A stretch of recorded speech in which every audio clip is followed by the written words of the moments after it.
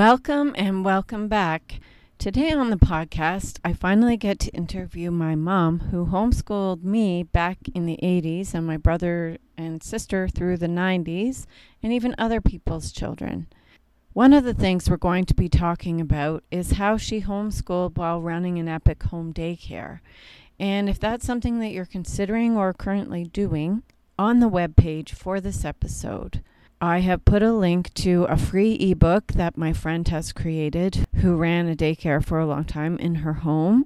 And so you can get that download and it will give you some helpful tips and advice for running a home daycare. Mom and I had such a good long conversation that I've actually divided it into 2 episodes. So the focus of this episode is going to be her homeschooling journey and running her home daycare while homeschooling.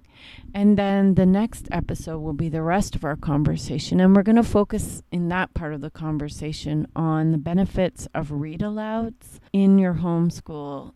And we'll also have the famous home stretch where we have some really good insights and encouragement and advice for new homeschoolers and those who have been doing it for a while. So let's roll. Are we there yet?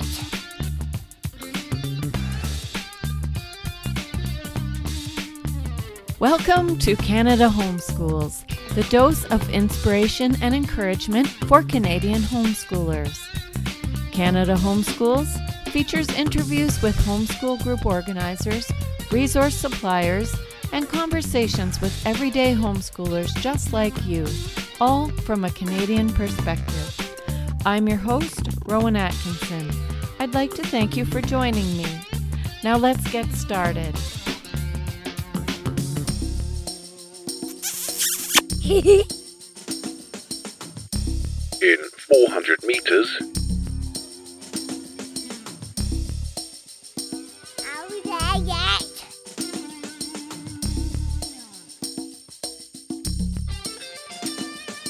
in 100 meters,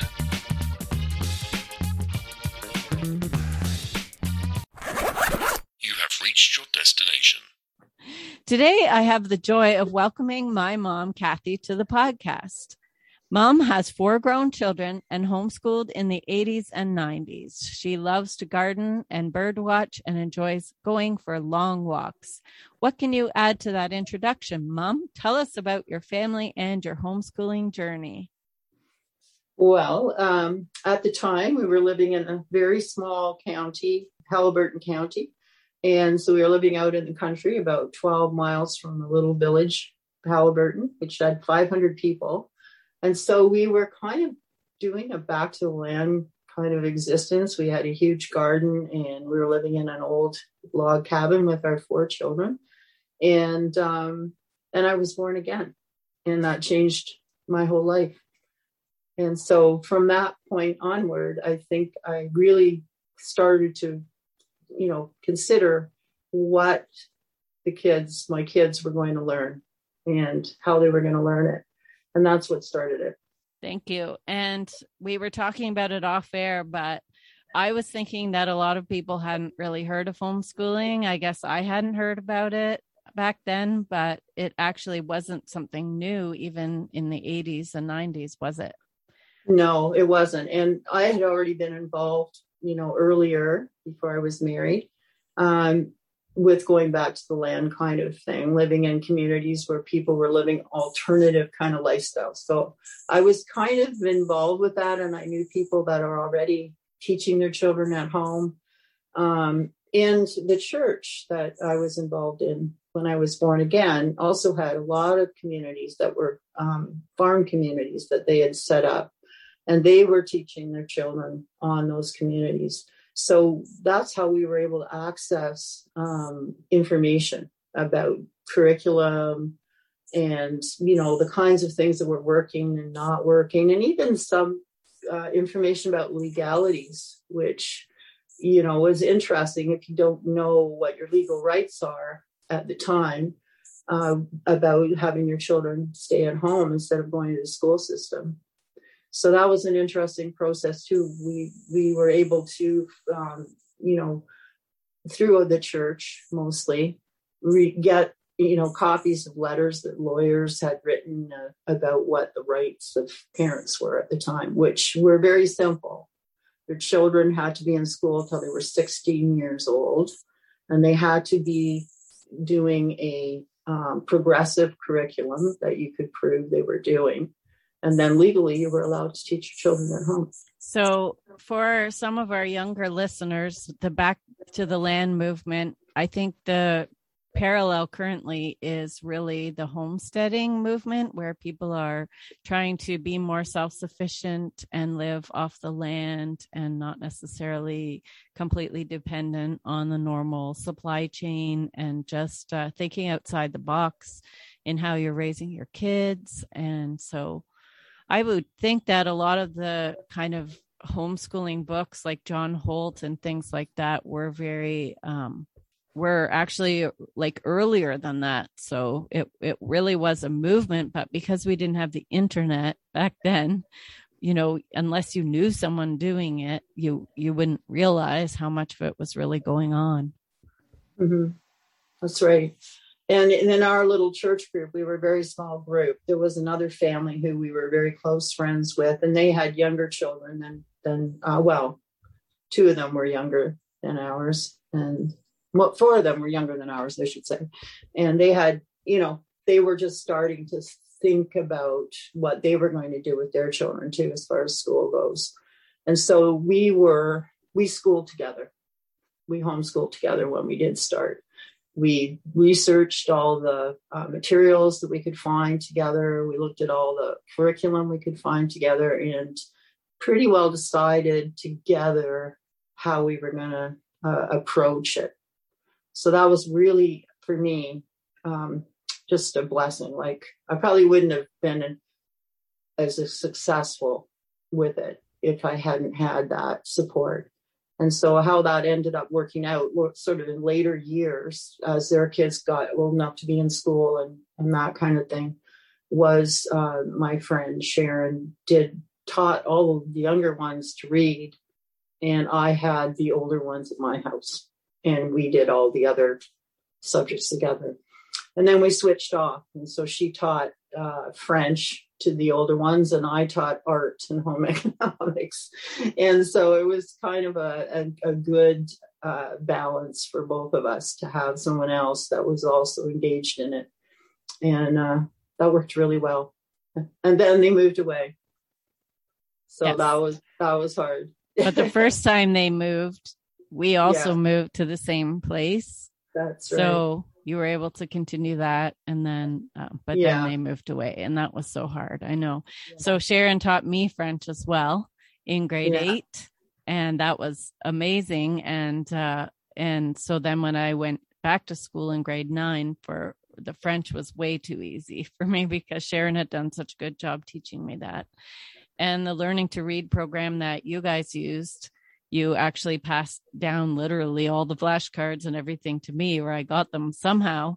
And I used that to teach all 4 of our kids too. Yeah. So that is the blessing of being a second generation homeschooler. You get wisdom and support and even curriculum from the previous generation. So in case anyone's curious about that, we use the Christian Light Education. It has a really good learning to read program. So. Yeah.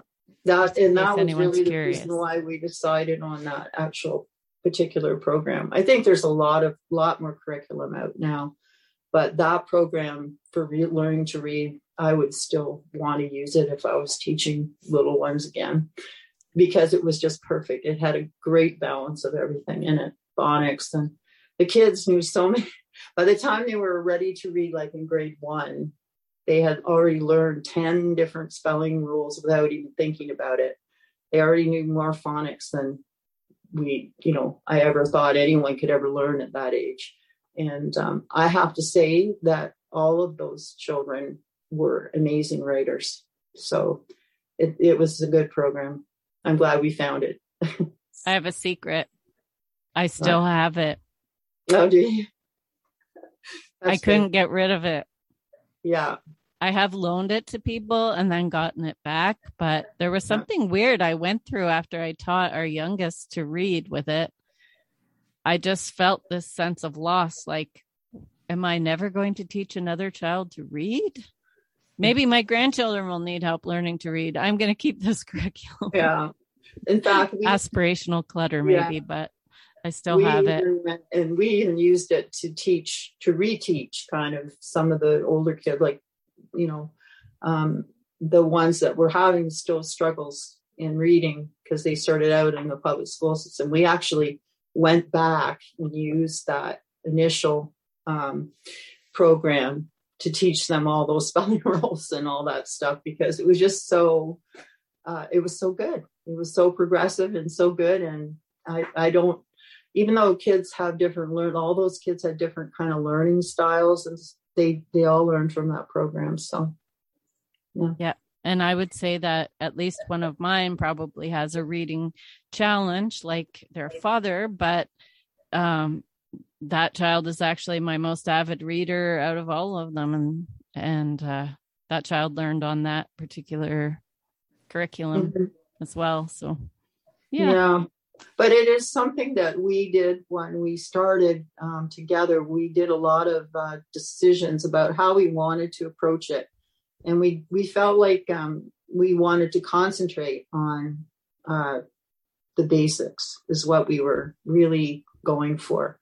The reading, the math skills, science skills, those, we were just very focused on those. So we overdid definitely on the reading things. We went and got other things with spellers and did extra spelling and extra, we just really overdid on that in the first couple of years that the kids were learning, but they never looked back as far as reading and writing was concerned afterwards. So it was well worth it, I think. Yep. And some of those kids are really great bloggers now, and they're writing and that just. And some of them write music. Some of them do ads. They're working for an ad companies that are doing amazing ad work and graphics. And so it's been quite interesting to see how they've all gone on. Yep. That's neat. Yeah. So today we've circled back to our stories of homeschooling moms who also have to earn a living while they're homeschooling. And I know that's been me. All of our listeners know that. And that was you. And so often we're always talking with mommy bloggers who, make a living from the internet, but you were homeschooling before the internet and you had to also bring home some bacon. That's how we say it here on Canada Homeschools. And so can you tell us about how you did that? And I really wanted a story that was that doesn't involve the internet when it comes to making some money. Well, definitely didn't have the internet. That's for sure. I just want to say that mom is way more internet savvy than I am now and has way more awesome devices. And yes, but back then it wasn't invented yet. No, it wasn't. No, it was not. So how I think really I kind of slid into it before I was married, and even during the time I was married, at the beginning of our married life together, I worked with kids all the time in different capacities. So that's how I kind of got into even thinking about being able to teach kids as well. So I worked for the Children's Aid Society in group homes. I worked for a treatment group home, a treatment daycare with the city of Ottawa. And then I worked in a school as a special education assistant. And I think that really sparked my interest because those children all that I worked with had difficulty with reading and spelling and things like that. So I was already kind of geared to working with children. And so there wasn't anything else I could think of to do, except I had started taking care of a couple of children when I was homeschooling, and it worked out quite well together. So when we moved to Brantford, to a brand new community, and started homeschooling there, I decided to have a home daycare at the same time in my house. And a lot of that was because I had a younger child at the time. He just turned 3.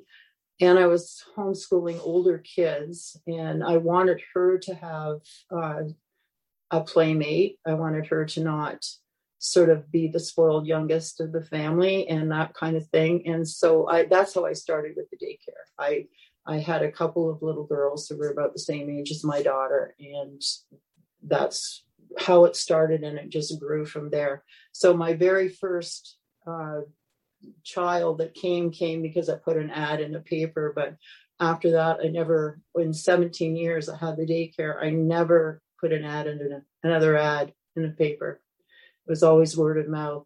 But we lived in an area of Brantford at the time that was like, there were so many kids, it was dense with children. So it was actually a very welcome kind of thing to have in the middle of that community. So it was good. I enjoyed doing a lot of babysitting in the evenings as well, taking advantage of how many children there were in the neighborhood. Yeah, and that went on, like you and Ben, I think he also babysat in that community as well. Yeah. What would you say was the biggest challenge that you faced juggling two jobs, really? It's more than two jobs when you think about it, because you really were managing the house as well for the most part. And then you were homeschooling your kids and other people's kids. And then you were doing daycare. And I know you're a little bit downplaying it. Like, you had epic daycares over the years. Like, you had lots of clients and it was a real going concern. So what was the biggest challenge? I'm thinking maybe getting up at 5 a.m. when you had those shift working clients. Yeah, that was no, tough. But there might be more challenges. That was one of the challenges for sure. The logistics, just of juggling all the different, kids were going to school and kids who were staying, and having all the kids in your house and that kind of thing. That was challenging, but I have to say for me, really, mostly was the emotional challenge, because I tend to be overly responsible as a person. So I'm not laughing at you. I'm laughing with you. No. My listeners know that I'm a super responsible person too. And so they've heard about this before. But anyway, go on. So that was for me the biggest challenge, the emotional challenge of trying to be the best for everything that was going on, And so that is challenging, no matter how many people are involved. And sometimes there were quite a few. But to be honest, it meshed beautifully.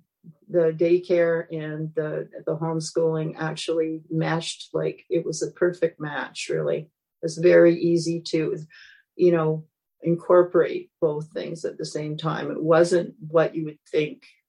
In fact, it made it easier in some ways, because I didn't have to have my attention just on the one child that was younger and try to, accommodate that and the other. It kind of made it so that she had playmates, she had interests. I had a group that would play together. I could do not just one activity with one child, which is a lot harder to do than to actually do the same activity with 5 kids, honestly. I agree. I do better with a larger group than I do with one. I just probably won't bother doing something if it's just one. But if I have a whole group, it really makes it worth my while, I guess you could say. It really, and they all give positive peer pressure to each other. They do. Like with potty training. Yeah, well, that was great. Little cheerers, little champions of each other, the potty training. I wanted to send mine to you, my oldest too. Yeah. I really did. And, and just things like imaginative play. I mean, I still am in awe sometimes of the things that these kids did together. It's so funny. One point I had like a little flock of geese flying all over in a little V formation in the house, and they were making geese honking noises all over the house. And it was so funny to see them. They would act out all the little movies and all the story time stories. They would actually act them out. And so I actually had a lot of fun with them as well. And so they came. That counts as creative arts credit for those of you who are listening. Yeah, that's right. And they came on all of our field trips, which is quite amazing when you think about it.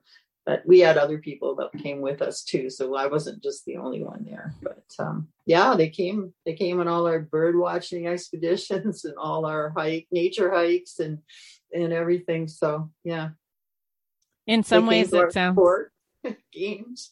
Yeah. In some ways it sounds like just having a large family. Really, it was like that. That's how I looked at it.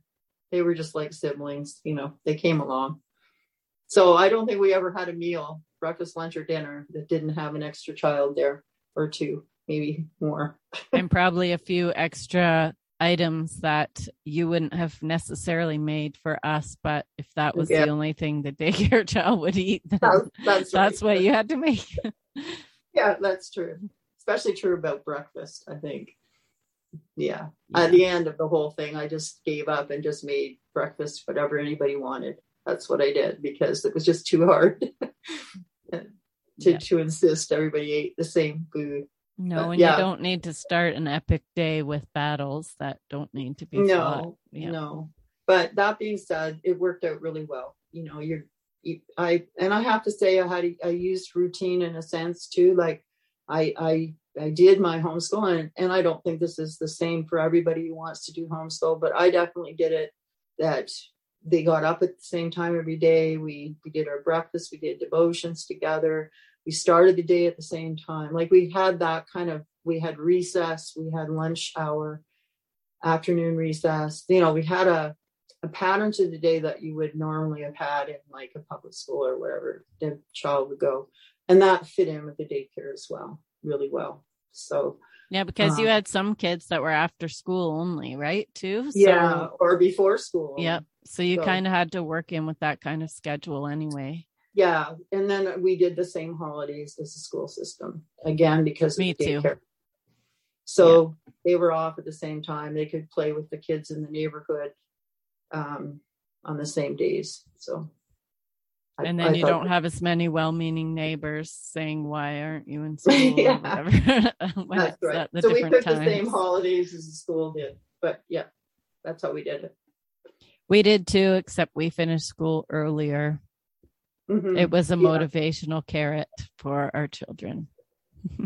Yes. Yeah. Well, we were definitely obviously could be more flexible in a lot of different ways, but yeah. Mm-hmm.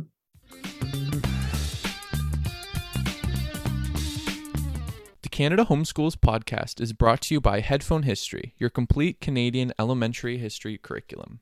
Headphone History comes with audio lessons, stories, and legends, and a reproducible workbook designed for the whole family. Go to headphonehistory.com. It's important for us to learn our history.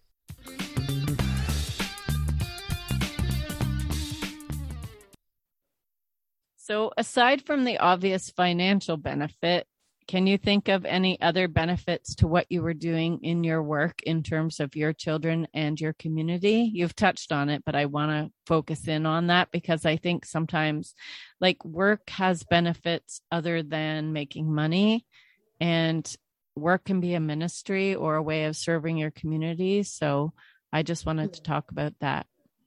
I think that's what it turned out to be for me, was a bit of a ministry, really. Because we used to, call it our after school club, our homework club, and we had our summer day camp kind of thing. And so we had like that kind of impact, I think, on the neighborhood. At first, it was a really good way for us to enter into a new community, for sure, because we met a lot of parents in that area. Kids, our house was a bit of a kid's magnet. There were always kids playing at our house in our backyard, and I encouraged that. I really wanted that to happen. So I think we were known in the community for that. I had parents tell me, I don't care where you take my child, as long as he's with you, that's fine. I know he's okay. So that was good. So we were a bit of a testimony that way. And I think, and it was the whole family too. I mean, all of our kids were involved in some ways with the younger children. I would say that all of our 4 children loved babies without exception. which is kind of a strange thing, but yeah. Well, you and Dad love babies, so Yeah. why wouldn't Yeah. we? Yeah. Plus, So we had had some. Plus, we had some because we had lots of age gaps in our family, so we were old enough to appreciate the little ones. Yeah. So I think we did have that kind of impact. And I started out in Brantford, and then we moved to Smith Falls later on, 9 years later. And again, the same thing happened. I had one child come in my daycare, and then all of a sudden I just had all kinds of referrals, and it was the same type of thing there as well. A good way to get involved in your community, a good way to meet people. And you're helping them out because you're giving them a safe and wholesome place for their children while they have to go to work. And I have to say that I was never underappreciated that way. Like, we were appreciated by people. Yeah, it was good. Yep. And it was also good for our youngest sibling to have some little kids in her life, so that, because being the youngest, by far the youngest, she wouldn't have otherwise, had experience with lots of babies and little kids. So she got to, and she helped you to watch the kids sometimes. And when she was older, she was actually my assistant. She got a salary in the summer and that kind of thing. She was like a junior lifeguard, and we had a above ground pool, and that was her job. So yeah, it was good. Yeah. So there are lots of benefits outside of just your income that you were earning. It was a real help to the community, and it was good for family too. It was. I think I have to say it was actually really good in many, many ways for our family. It was not at all what you would think as a burden or anything like that. I had lots of fun too. Honestly, I enjoyed it. I actually still miss that whole, kind of synergy of having young kids looking at you all the time and having to interact with all their energy and all. It's the trust, I think, too. Yeah. I miss that. Yeah. Yep. And in your jobs that you've had since, some of your jobs have been also still working with children. So that's been good. Yeah. No, yeah. That's what made them good. So you also homeschooled other people's children. Can you tell us a little bit more about that? Because it wasn't only your co-op with one other person, like you even homeschooled other kids besides that. Yes. Yeah. Now that was actually not sort of totally in the plan, really. At the beginning, I was with that other family that we were very close friends, and we had basically planned things together from the beginning to be together. But then we had another young boy in our church at the time. He was having a really hard time in school, academically, behavior-wise, and everything. So they asked me if I would include him in the homeschooling. He was 2 years older than your brother Ben. So it actually worked well in terms of age for him to be there. There were some challenges. I won't deny that. Well, there were challenges already. That's why he needed the help. Yeah. That's right. And but it was good. It was good. It was good for Ben to have another boy there. And I think it was good all the way around. And yeah, it worked out pretty well. I think it's the same thing. If you're just teaching one person, it's hard to keep up the interest and the learning and but when you have more than one there and they're not necessarily all the same family, it worked very well for me. It worked very well. They added their own personalities, their own outlooks into it. And, they had some good, we did some things together, like in terms of projects. We did a lot of projects. I was a big project person. You were so great with the projects and with the science experiments. I was not so great with that. Yeah, but you were great with history and geography. I was like, not so good at history, especially. But Well, I Yeah, would say they didn't have good resources back You then, know, and they we're didn't still actually. working on that here in Canada. Yeah, that's where you Shameless plug. Yeah. Shameless Yeah, plug. that's right. Because we didn't have, I would have loved to have the resources you're providing for sure, but we didn't have those. It was difficult. But yeah, we did a lot of stuff together too. So that really helped as well. When you have like, so at one point I had 4. So I had that young boy, my son Ben, and then the 2 other older children from the other family. And they did a lot of the same kind of experiments and a lot of the projects. And they were, you know, obviously the field trips we took and stuff, they did all together. So it was good. It was good that way. Okay, so we're going to pause the conversation there. And next time we'll be talking about read alouds and a curriculum that has been a good program for children learning to read. I used it with my own, and the benefits of having a good foundation in the English language, and so much more. So stay tuned for next week when we'll be continuing our conversation. Happy homeschooling, Canada! Thank you so much for listening. You can find helpful links and show notes for this episode at our website, canadahomeschools.com. Please share this podcast with your friends and leave a rating and positive review on your podcast provider. This will help others to find their dose of inspiration and encouragement. Happy homeschooling, Canada!